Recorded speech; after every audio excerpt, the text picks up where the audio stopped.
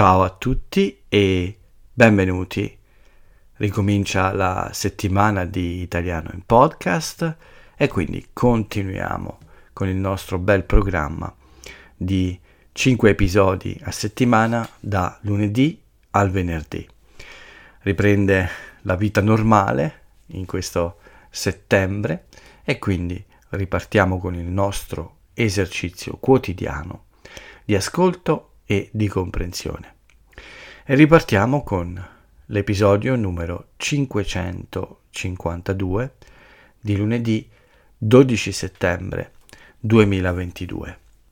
Ripartiamo dal mio stanzino, che adesso è un po' più sgombro, cioè ci sono meno cose accumulate dentro, c'è un po' più di spazio, è un po' più comodo e sembra uno spazio ideale per registrare Italiano in podcast, ma anche altre cose, insomma. Sembra un po' uno spazio ideale per creare un piccolo studio di registrazione davvero. Con le cose che occupavano lo spazio non sembrava tanto grande, non è tanto grande, però in realtà c'è spazio a sufficienza per ottenere un buon posto, insomma un buon ambiente da usare per questo scopo. Ecco. Sono sorpreso che eliminando alcune cose un po' ingombranti, cioè che occupano molto spazio, questa stanzetta, questo stanzino, questo sgabuzzino sembra più grande di quanto immaginassi. E in effetti lo è, perché vi do qualche misura, è praticamente 2 metri per circa 2 metri e mezzo e devo dire che per ricavare un piccolo studio non è affatto male. Non sarebbe male neanche per un piccolo ufficio. C'è spazio a sufficienza per una bella scrivania e anche per qualche piccolo mobile da ufficio e spazio a sufficienza per muoversi. Certamente un ambiente un po' più stretto, più piccolo, però il problema in realtà è che mancano finestre, quindi non c'è luce naturale e bisogna lavorare per tutto il tempo con la luce artificiale, quindi delle lampadine, delle lampade. Questo forse non lo rende adatto all'uso da ufficio, insomma. Non è consigliabile questo, ecco. Però come piccolo studio di registrazione sembra proprio adatto e con qualche piccolo lavoro di insonorizzazione in più non voglio dirvi come è insonorizzato in questo momento, come è insonorizzata una parete in questo momento. Non voglio farvi ridere troppo, ma con un po' di lavoro e se tolgo ancora un po' di cose inutili che ci sono ancora dentro, certamente può essere un bel posto per fare degli audio e forse anche qualche video con della luce artificiale per piccole cose all'interno, ecco, per realizzare qualche video all'interno. Forse questo è uno dei compiti delle prossime settimane. Comunque, da dentro questo sgabuzzino, da dentro questo stanzino, comincia la nuova settimana di Italiano in podcast con un po' più di spazio e in un modo molto più comodo delle puntate precedenti. E quindi cominciamo il nostro esercizio di ascolto e di comprensione. Come sempre, le regole le conoscete. Vi faccio compagnia per un po', vi racconto velocemente il fine settimana, molte notizie oggi, almeno 4 o 5, e poi chiudiamo con l'aforisma. Prima però consiglio veloce, oggi consiglio veloce, non vi annoio per molti minuti, cercate un posto tranquillo, un posto dove potete rilassarvi, un momento in cui potete rilassarvi e ascoltatemi con la massima concentrazione. Prendetevi tutto l'italiano possibile, se manca qualche cosa se vi sfugge qualche parola o qualche frase o qualche modo di dire, non andate in panico, non fermate subito, provate ad andare avanti fino alla fine. Tornate indietro dopo, con calma, quando volete, come Luigi che torna indietro nel giorno dopo e cerca di trascrivere anche quello che sente.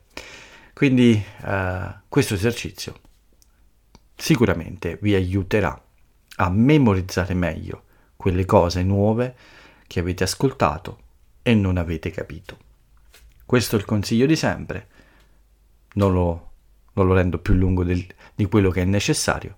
Vediamo insieme com'è andato questo fine settimana e come ho passato questo tempo senza di voi. Cominciamo dal tempo, il tempo nel senso del meteo, non il tempo nel senso delle ore che passano. Il tempo è stato buono, è un po' fresco, non è troppo caldo, soprattutto al mattino e alla sera, ma durante la giornata, sì, ci sono delle temperature molto gradevoli. Forse un po' meno caldo dell'anno scorso, o almeno di quello che io ricordo dell'anno scorso, però certamente tempo ancora buono per andare al mare, cosa che ho fatto in tutti e tre questi giorni, sabato, domenica e anche oggi, questa mattina. Quindi tutto bene dal punto di vista del meteo. Dal punto di vista del fine settimana, il sabato è stato un po' così, non ero certamente al 100% per correre. C'era ancora questa sensazione di debolezza di cui vi ho parlato nell'ultimo episodio. Ho mangiato più frutta e verdura in questi giorni, molta di più. Le cose vanno meglio, infatti, come immaginavo, ma sabato ancora c'era questo senso di debolezza, di mancanza di energie, ma anche di gonfiore. Forse ho mangiato davvero troppe schifezze e poche cose sane. Il mio stomaco aveva difficoltà forse a liberarsi di molte cose sbagliate. Quindi niente corsa sabato e domenica. Ho deciso quasi subito di rinunciare a questa idea e di rimandarla a lunedì, cioè al giorno di digiuno. Quindi sabato mattina ho fatto un po' tardi con alcune piccole cose e quindi non sono andato a fare il mio tuffo presto. Ho iniziato invece la lezione tipica del sabato, che è un po' più lunga, il sabato mattina, e dopo questa lezione sono uscito per una spesa un po' più grande perché il negozio sotto casa mia resta chiuso per una settimana di ferie, fanno vacanza anche loro ed è giusto. E quindi ho fatto una spesa un po' più grande, non per tutta la settimana perché ci sono altri negozi, ma insomma per non uscire troppo spesso durante la settimana successiva, durante questa settimana. Chiude il negozio, il supermercato sotto casa mia, riapre il bar dopo le vacanze della settimana scorsa. Hanno fatto un po' a turno. Qualcuno è andato in vacanza la settimana scorsa e adesso il supermercato è in vacanza questa settimana. Si sono alternati.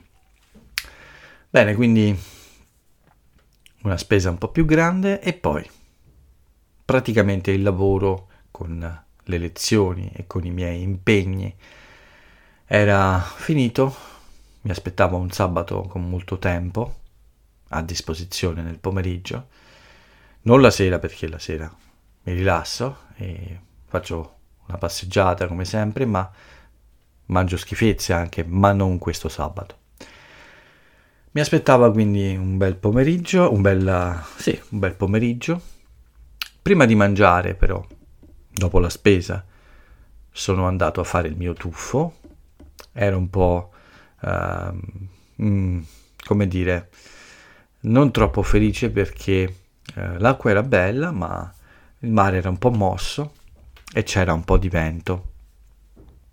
Ma certamente non ho avuto problemi a tuffarmi e a godermi il mare, l'acqua, a galleggiare un po' e a sguazzare, ecco, per qualche minuto tranquillo. Non c'era praticamente nessuno, o comunque pochissime persone, e questa è una buona cosa.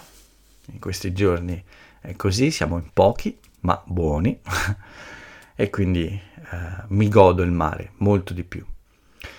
Però a un certo punto ho detto basta e sono ritornato a casa perché dovevo mangiare qualcosa e ho mangiato cose un po' più sane come del formaggio, un po' di insalata e anche della frutta alla fine. Quindi ho cominciato a cambiare un po' le mie abitudini e dopo questo pranzo non troppo lungo, molto leggero, ho deciso di riposare un po' nel pomeriggio prima di iniziare il mio lavoro, il lavoro previsto per questa giornata, che era quello di sistemare proprio questo stanzino. Quindi ho liberato lo stanzino di molte cose, ho spostato altre cose per dare un'idea di ordine un po' migliore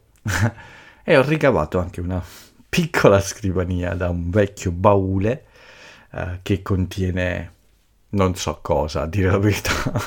Un baule è come posso spiegare? È un contenitore dove si mettono dentro vestiti o anche, non so, coperte, cose della casa. Nel passato si usava per viaggiare, addirittura. Questa è una roba vecchia, è una cosa vecchia che aveva mia madre. No, dentro forse non c'è niente adesso, ho poche cose. Questo ha anche dei piedi per poggiare a terra. È un oggetto che non si usa più oggi, ovviamente, di un'altra epoca, ma che è ancora nella mia casa. E vi posso garantire che funziona molto bene come piccola scrivania per il mio Mac. Ho detto il nome del computer. E il mio microfono e le altre cose di cui ho bisogno quando registro. Quindi c'è tutto quello che serve per registrare Italiano in podcast e spero anche altri contenuti. Questa stanza già pronta, molto silenziosa, senza troppi rumori, mi ispira a entrare quando voglia e a registrare qualcosa, quindi chi lo sa che qualche nuovo contenuto non arrivi presto. Ho qualche idea, ma è ancora un po' presto, sono solo idee e niente di più per il momento, ma chi lo sa, vedremo cosa accadrà in futuro. Certo, avere a disposizione questo spazio che può funzionare anche di giorno è un vantaggio notevole e quindi è una possibilità in più. Ma anche la sera, quando registro il podcast, o la mattina presto, è comunque uno spazio che mi permette di essere meno nervoso, più tranquillo quando parlo e registro, senza la preoccupazione di troppi rumori, a parte alcuni che purtroppo ci saranno sempre, anche se molto meno forti. Quindi pomeriggio dedicato a questo lavoro di sgombrare, quindi liberare un po' il mio stanzino barra sala di incisione barra possibile piccolo terzo ufficio per lavorare. Forse l'inverno, quando è più freddo, questa stanza più piccola, facile da scaldare, potrebbe essere un ambiente ideale, soprattutto nel prossimo inverno in cui l'energia costerà un occhio della testa. Questa è un'espressione che usiamo per dire che qualcosa è molto costoso, costa un occhio della testa. Bene, questo il sabato fino più o meno a sera. Un'ultima commissione che qualcuno si è dimenticato di dirmi al mattino, quindi un salto in macelleria. So che molti di voi forse non amano questo tipo di cibo, ma nella mia casa io e la mia famiglia comunque mangiamo anche la carne. Il mio macellaio si sta per trasferire, quindi ha quasi completato la chiusura del suo vecchio negozio per aprire in un nuovo negozio molto molto vicino a quello di prima, ecco, quindi farà qualche giorno di pausa anche lui, perché si deve trasferire in un nuovo edificio che è a soli 50 metri da quello in cui si trova adesso.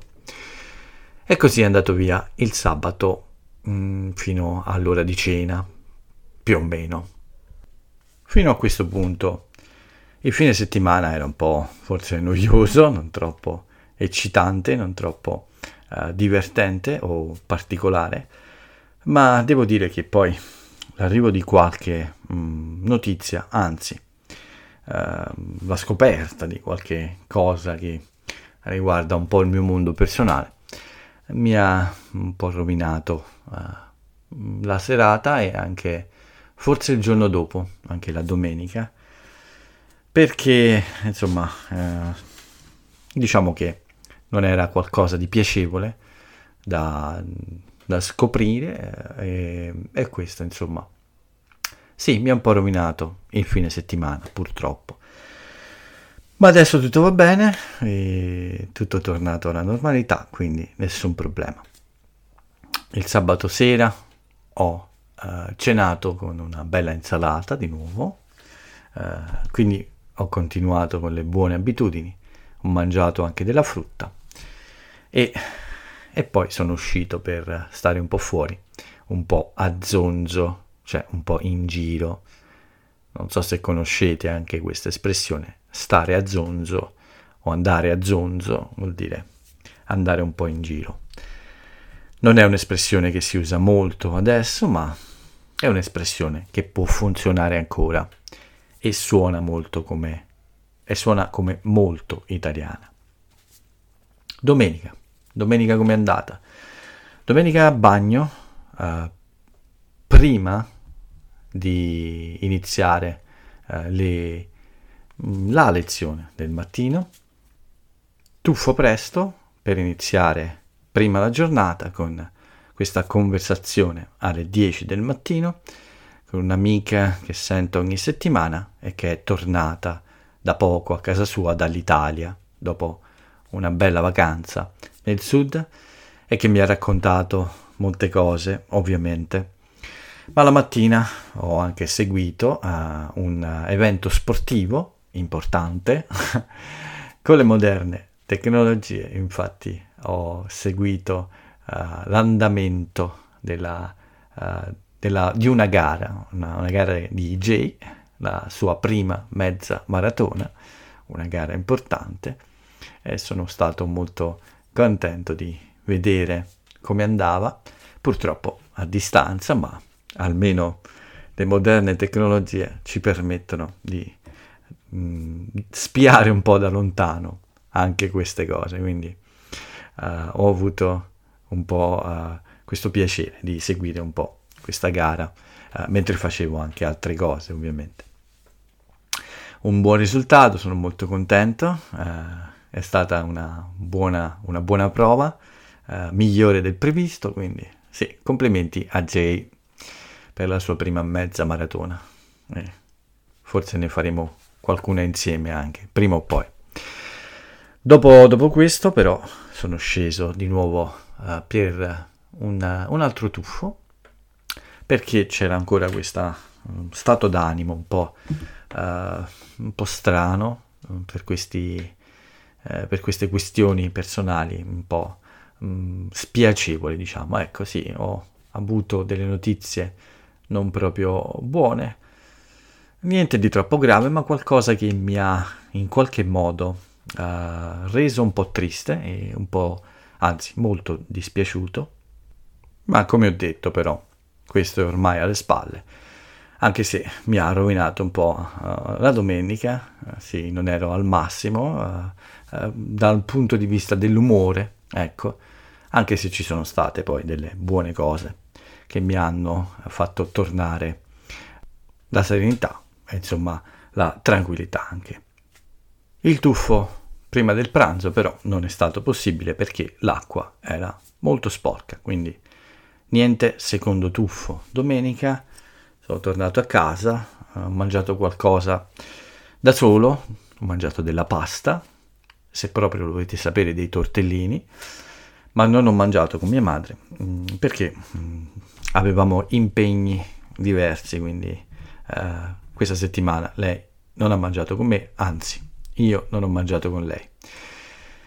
Pomeriggio di completo riposo, non ho fatto molto, non ho fatto quasi niente, ho solo dato un'altra piccola sistemata a questa stanza, ma davvero molto piccola, per organizzare un po' questa piccolissima postazione di lavoro. Sì, ma davvero niente di molto lungo, e ho fatto qualche piccola prova di registrazione, ma per il resto mi sono riposato e rilassato un po'. Ho cercato insomma di ritrovare l'umore giusto, che è molto migliorato la sera dopo prima una lezione molto interessante con un amico che conosco da qualche settimana ormai, forse da qualche mese in realtà. Abbiamo chiacchierato in modo molto piacevole prima della cena, una bella cena di nuovo a base di verdure, di vegetali, diciamo, un'insalata di pomodoro questa volta, e poi dopo cena un bel brindisi con Jay per il suo bel successo e per la sua bella gara. Quindi la serata piacevole, molto piacevole, che mi ha aiutato a migliorare ancora di più il mio umore. Alla fine della giornata una passeggiata, come sempre ormai, e poi il ritorno a casa per chiudere con un piccolo film leggero prima di addormentarmi. E così è andata via anche la domenica ed è iniziato il digiuno, ovviamente, domenica sera. Digiuno molto buono, molto positivo, facile, non difficile. L'ho chiuso a 23 ore e mezza, ma perché avevo davvero una fame da lupo. Quindi la sera dopo, questa sera, lunedì sera, ho mangiato 30 minuti prima della fine delle 24 ore, perché davvero avevo una fame fisica proprio. L'ho detto altre volte, ma questa è una sensazione che non proviamo spesso oggi, perché la nostra fame arriva prima al cervello forse che allo stomaco, ma forse dovremmo sperimentare più spesso questa sensazione per capire poi cosa significa davvero avere un bisogno fisico del cibo. Quindi non solo questa idea ho fame, ho voglia di mangiare qualcosa, che ancora non c'è proprio nel nostro corpo, ma è il nostro cervello che ce lo dice, e invece scoprire insomma quanto è difficile, è più difficile questa sensazione di mancanza proprio di energia, di mancanza di capacità di funzionare senza prima mangiare qualcosa. Non voglio esagerare, non voglio essere drammatico, perché ovviamente non vivo in una condizione di quel tipo, però questa esperienza probabilmente è qualcosa che dovremmo provare ogni tanto per ricordarci un po' molte cose e per capire forse molte cose. E probabilmente questo, sì, ci può rendere anche un po' migliori sotto certi punti di vista. Ma, come ho detto, non voglio fare il drammatico, però certamente è una sensazione fastidiosa, molto brutta, e che davvero ti spinge a cercare qualcosa da mangiare come un lupo affamato o come un vampiro assetato di sangue, ecco. Beh, non voglio scherzare su questo, però davvero è qualcosa che mi colpisce ogni volta che lo provo e che credo che in qualche modo sia utile. Ma vediamo cosa è successo in questo lunedì. Il digiuno, come sempre, mi ha reso molto più produttivo, ma in generale la giornata è stata molto buona perché è tornato anche il buon umore. La mattina, come sempre, il tuffo, un po' più presto degli altri giorni. Mi sono goduto l'acqua per 20 minuti, poca gente, acqua fresca ma pulita e anche un bel sole per asciugarsi. Ho deciso di passare qualche minuto in più al sole per asciugarmi e per mantenere la mia abbronzatura. È importante, voglio mantenerla più a lungo possibile e quindi devo dedicargli qualche minuto ogni giorno. Ma oggi c'è stata la possibilità di stare al sole molto tempo in realtà. A ritorno 2 lezioni nel mattino, molto buone, sono molto contento di queste lezioni negli ultimi tempi, le ritengo molto soddisfacenti, mi sento in buona forma per questo e mi piace molto parlare con le persone che aiuto con l'italiano. Ovviamente niente pranzo per il digiuno, ho lavorato su diverse cose perché avevo una buona pausa fino alle 7 di sera per la terza lezione del giorno e la prima cosa che ho scelto è quella di realizzare il mio rebus settimanale che di solito pubblico la domenica ma che ieri non ho fatto perché sono stato pigro, questa è la realtà. Da oggi si cambia musica o cambiare musica è un'espressione che usiamo per dire che si cambiano abitudini, quindi da oggi si cambia musica, quindi io cambio musica e devo essere meno pigro e usare meglio il tempo e sicuramente sarà così. Comunque, oggi è stata una buona giornata produttiva, quindi il rebus, poi dopo il rebus ho lavorato a questo progetto di cui vi parlo da molto tempo, che ha a che fare con la grammatica e i verbi in particolare. È un progetto a cui lavoro da un po' ormai, è a un ottimo punto e ho già dato questa prima versione ad alcune persone per provarla un po'. Sembra che funzioni, ma ovviamente ancora non è completa, devo aggiungere delle funzionalità, devo migliorare alcune cose, cambiare ovviamente l'aspetto e la grafica di questa pagina e ottimizzare delle cose che non si vedono, sono dietro, diciamo ottimizzare il modo in cui funziona. Ma sono soddisfatto del lavoro, è un buon punto, spero di riuscire presto a farvelo vedere e a pubblicizzare un po' questa cosa.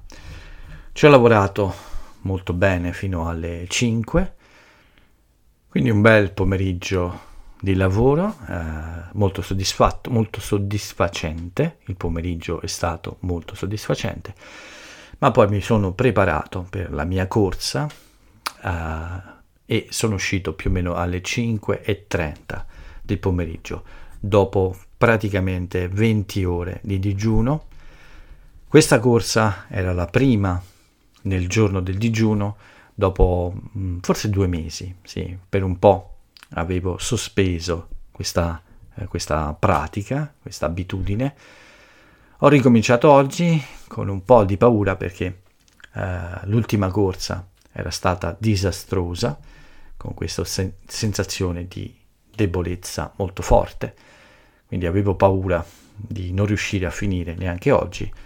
Non è andata così, sono partito un po' più piano, è stata una corsa più lenta del solito, ma poi alla fine ho accelerato un po' e non è andata troppo male, certamente un tempo che è molto lontano dal mio obiettivo di 50 minuti per 10 km, ma diciamo che è stata una corsa per riprendere il ritmo dopo la brutta esperienza di mercoledì scorso, forse era giovedì, non mi ricordo, no, era mercoledì, quindi è andata bene.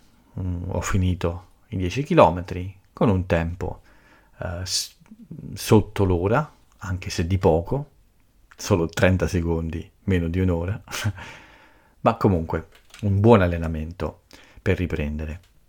Ho anche qualche idea su come allenarmi nei prossimi giorni. Credo che il problema sia sempre il cibo. Ho fatto un po' di riflessioni su questo.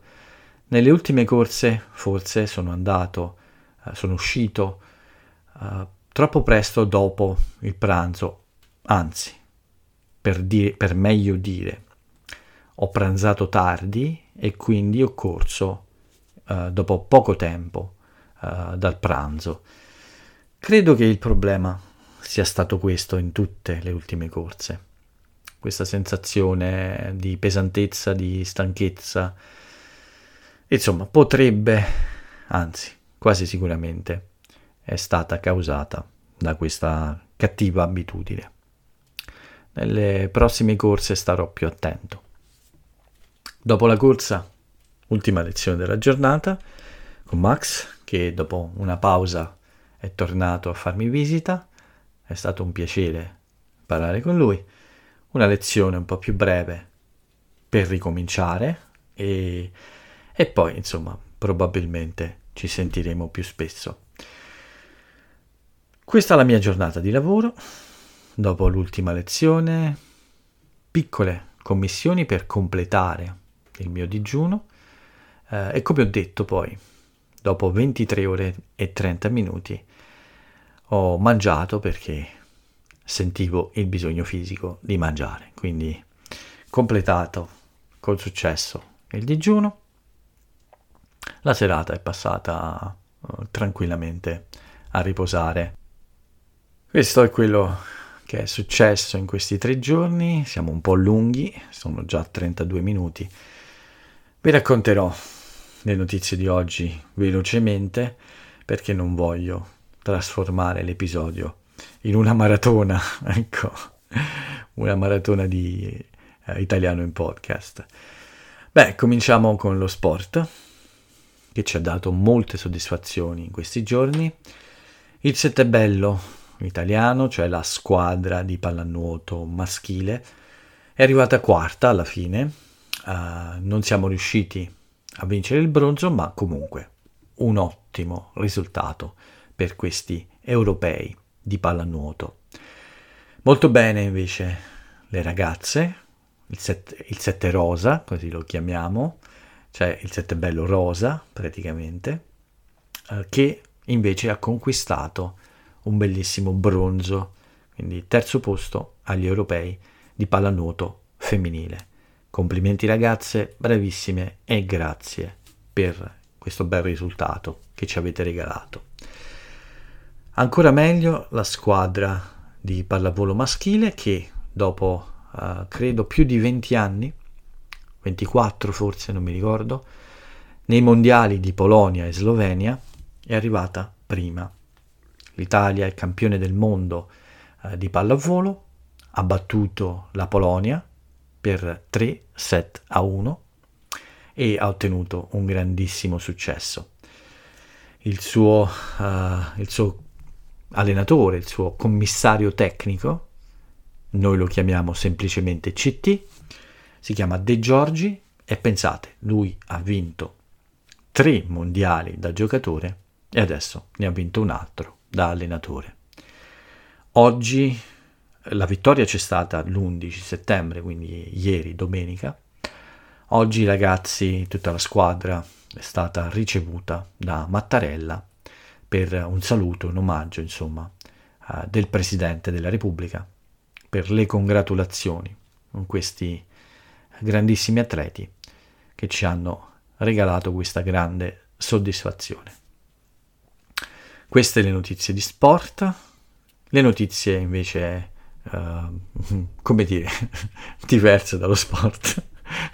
non so come definirle, riguardano la scuola, che oggi è ricominciata e pensate, oggi è il primo giorno con nuove regole. Niente mascherine, niente distanziamento, niente didattica a distanza, online, per intenderci, le lezioni online. E torna anche la possibilità di fare le gite scolastiche, cioè di organizzare questi viaggi con la scuola per visitare posti interessanti e per divertirsi un po' con tutta la classe, ecco.